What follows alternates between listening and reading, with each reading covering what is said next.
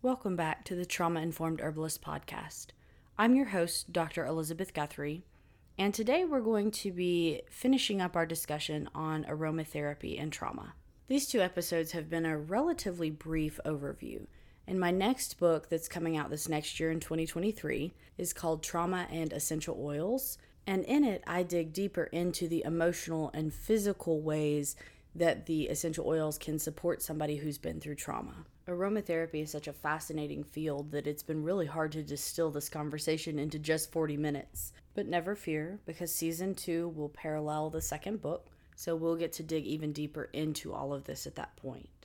For today, I want to spend a few minutes discussing how we might start to choose oils for ourselves when we need some support, especially in light of the vagus nerve and the polyvagal system. And then I want to talk for a little bit about how it's almost Pavlovian in nature, but how I use certain scents to help me get into a more relaxed state. There's a way to kind of train your brain to smell that scent and immediately feel very relaxed. And then I'm going to share with you 7 oils that I have found to be very, very helpful for many of my clients who are dealing with trauma. As always, I will caveat that you need to do a little bit of research into safety and precautions to make sure that it fits your specific situation. And if the oils that I am mentioning don't work for you, that's okay. I'm just mentioning a few in a very brief period of time.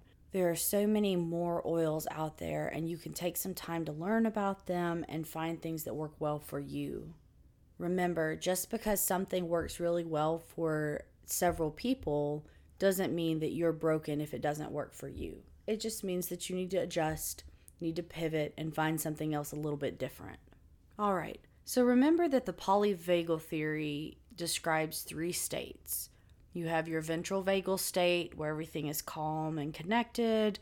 You're alert and aware, but you're also able to stay relaxed and within a pretty good reason of control of how you feel. And then you have your dorsal vagal state. This is where the freeze response comes into play.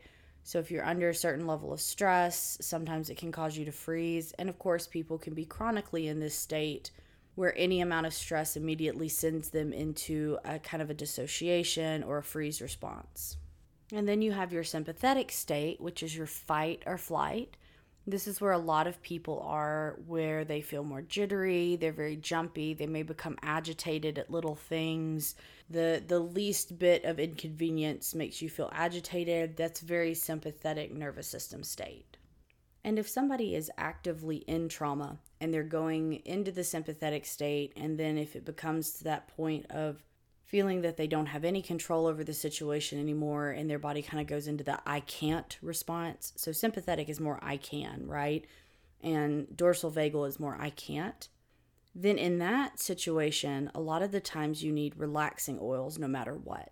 So in acute situations where somebody's actively dealing with trauma, if you're somebody who has kind of a go kit ready and you want to have something on hand, maybe like for me, when I was at 911 dispatch, it was helpful to have certain oils for relaxation and things like that. Having those relaxing, soothing oils is usually going to be a very good choice for those scenarios. But once we've gotten past the acute trauma phase, as it were, once we've gotten past the events that were creating the trauma, and we find ourselves in that chronic trauma response state, where there's unresolved trauma that's creating these feelings, sometimes relaxation oils might be too much, and you might actually need oils that have a more uplifting, energizing feel. So again, a lot of this is caveated by you have to try them out for yourself and see how you feel. But generally what I do is if somebody is in the sympathetic activation, and that's where they're living in that fight or flight state, I'm going to choose mostly relaxing oils for them, but the oils that have a little bit more sedating properties, I may balance out with something that has a little bit more of a stimulating or energizing feel. Generally, relaxing oils are good, right? Because if you're in that heightened state, you're tensed up, you're ready for action. Sometimes being able to relax down can help to soothe that. The caveat is that a small group of people, when they begin to feel relaxed and a little bit sedated, their body starts to fight against that because it feels like they're losing control. And so if you've had that in the past where you've tried an oil and at first you start to feel relaxed, but then it kind of makes you feel anxious because you feel like you're losing a little bit of control, maybe go back and pair a relaxing oil with something that has a little bit more of an energizing feel. So something like maybe lavender with sweet orange, and see if that makes a difference. So again, generally sympathetic state, I'm thinking relaxation oils.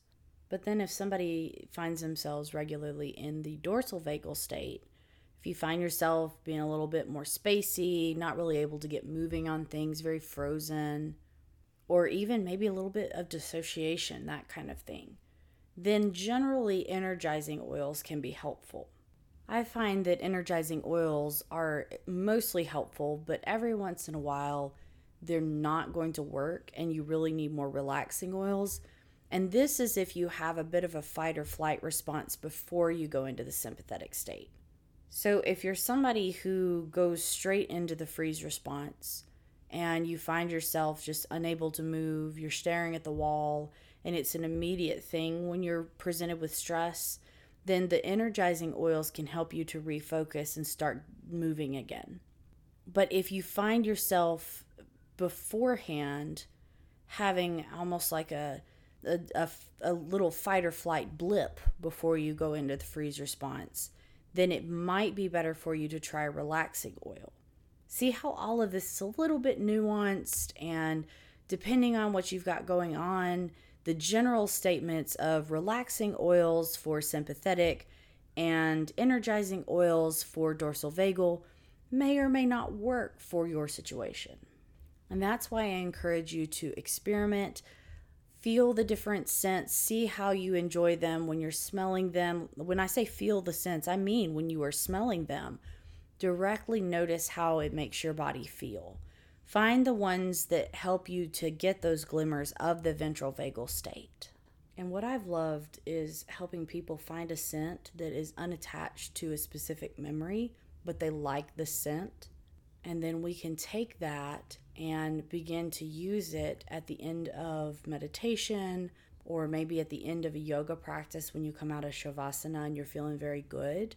Or maybe even having it in an inhaler specifically for those moments where you're noticing the ventral vagal glimmers, and smelling that oil in those moments where you almost begin to train your brain to notice that scent and associate it with good memories, associate it with the feeling of being in the ventral vagal state. And this can be done with individual oils, it can be done with blends. There's all kinds of ways to get really creative with playing with this. And with the time we have remaining, I want to introduce you to 7 of the essential oils that I find to be really helpful for people. And this is not an exhaustive list. If you go and get a copy of my book, The Trauma Informed Herbalist, I actually speak about several other oils that can be very helpful. I just wanted to take time today to talk a little bit more in depth about these 7. And you can't talk about emotionally healing oils without starting off with lavender. There's just no way. Lavender is an amazing option for many people. This oil has so many soothing, relaxing properties to it. There are several chemicals within lavender that make it particularly useful to help to calm the central nervous system. And we see it as a relaxing and somewhat sedative oil. I find it extremely helpful if you're overthinking, if there's a storm raging around you. That's kind of my phrase on that, is when the storm rages around, reach for lavender. Situations like this, lavender can be very helpful, very soothing. And for many people, it's irreplaceable, but not for everyone. As a matter of fact, I have a friend who is very bothered by the scent of lavender.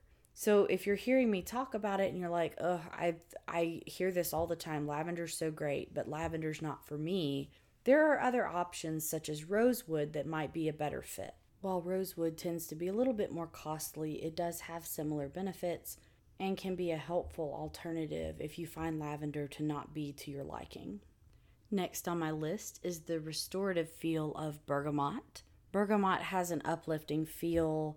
I love to use it, especially when someone has some brain fog, and especially when that brain fog comes along with bitterness, resentment, or anger. Bergamot really has kind of a releasing feel to it that I think you find to be helpful when you're trying to let go of things. And notice, I'm not suggesting let go and be at peace and never fight for justice. There are ways to let go of the emotional hurt while also still retaining the need to fight for justice. And I feel bergamot gives us that. It gives us energy, it gives us clarity, but at the same time, it keeps us from being consumed by feelings that might make it difficult for us to completely heal from our traumas. And what I have found is that the more healing I'm able to get for myself, the easier it is for me to advocate for others who need support. And bergamot gives us that energy to release while also getting focused and ready to help others and to move forward into a world that is a better place for everybody. Next on my list for today is Palmarosa. Palmarosa is a great burnout oil. So somebody has just gone on for way too long and they feel like they're at a point where they can no longer adapt, they can no longer pivot. But you may have been listening to my podcast and you may say, man, this sounds great. If I had any energy to do it, cool. But I don't have the energy to figure it out. I don't have the energy to keep moving forward. Palmarosa helps to give us that feeling of resilience and the capacity to move forward. I think it's important to recognize that when we find things that can help us to build resilience, we must take advantage of that and allow ourselves to rest where we can. Rest is important. Rest is not prioritized. Our culture does not recognize it as a necessity. But Palmarosa gives us permission to rest. She gives us permission to move forward into a new set of habits that prioritizes rest when we are able to do so. Next up is sweet orange. Sweet orange helps to release nervous tension while also uplifting and energizing the spirit. It has a very balancing effect. I find that many people like it in a blend. I think because the citrusy type oils like lemon and orange kind of have that feeling of clean refreshment, many people really enjoy it. It blends well with a lot of different oils, so it really makes for a great addition to almost any blend. And it has a lot of relaxing, soothing properties that allow you to calm feelings of anxiousness while at the same time staying a little bit more energized. I really have gotten to where I use a blend of lavender, sweet orange, and spearmint for a lot of situations. It's really almost kind of my signature blend at this point, and I find that it's very helpful, it's very soothing and balancing, and I like spearmint better than peppermint. The carvone in spearmint tends to make it a lot more relaxing and soothing. So especially for me, with my tendency to get into a sympathetic nervous system state with that fight or flight, spearmint tends to be a little bit more soothing and calming when compared to peppermint. But more about those two oils in a moment. Sweet orange is very helpful because of the citrusy components. D-limonene especially has very anxiety reducing effects. And sweet orange may be an oil that you want to consider if you're looking for a digestive support blend, especially if you have anxious tummy problems. It may be very helpful there. And as I mentioned, we're going to talk about both peppermint and spearmint, but peppermint is also very good for digestive support blends, especially when somebody has anxiety or other emotions that can create digestive related symptoms. Peppermint is antispasmodic and is really helpful when somebody's dealing with a lot of stress that's creating tension, headaches, and things of that nature. As we know, after you've been through a traumatic episode, there are many different ways for the emotions to manifest in the aftermath while you're trying to process. One of those emotions very commonly is anger. And I love being able to put peppermint into a blend for somebody when that is the emotion that they're expressing. When they say, I just think about it and it just makes me angry, or I'm very irritable, peppermint tends to be one of my go-tos for those situations. But some people find peppermint a little bit too energetically stimulating, and so I like to turn to its half-sister, spearmint. I mentioned spearmint earlier when we were talking about the lavender, sweet orange, and spearmint blend that I like to make.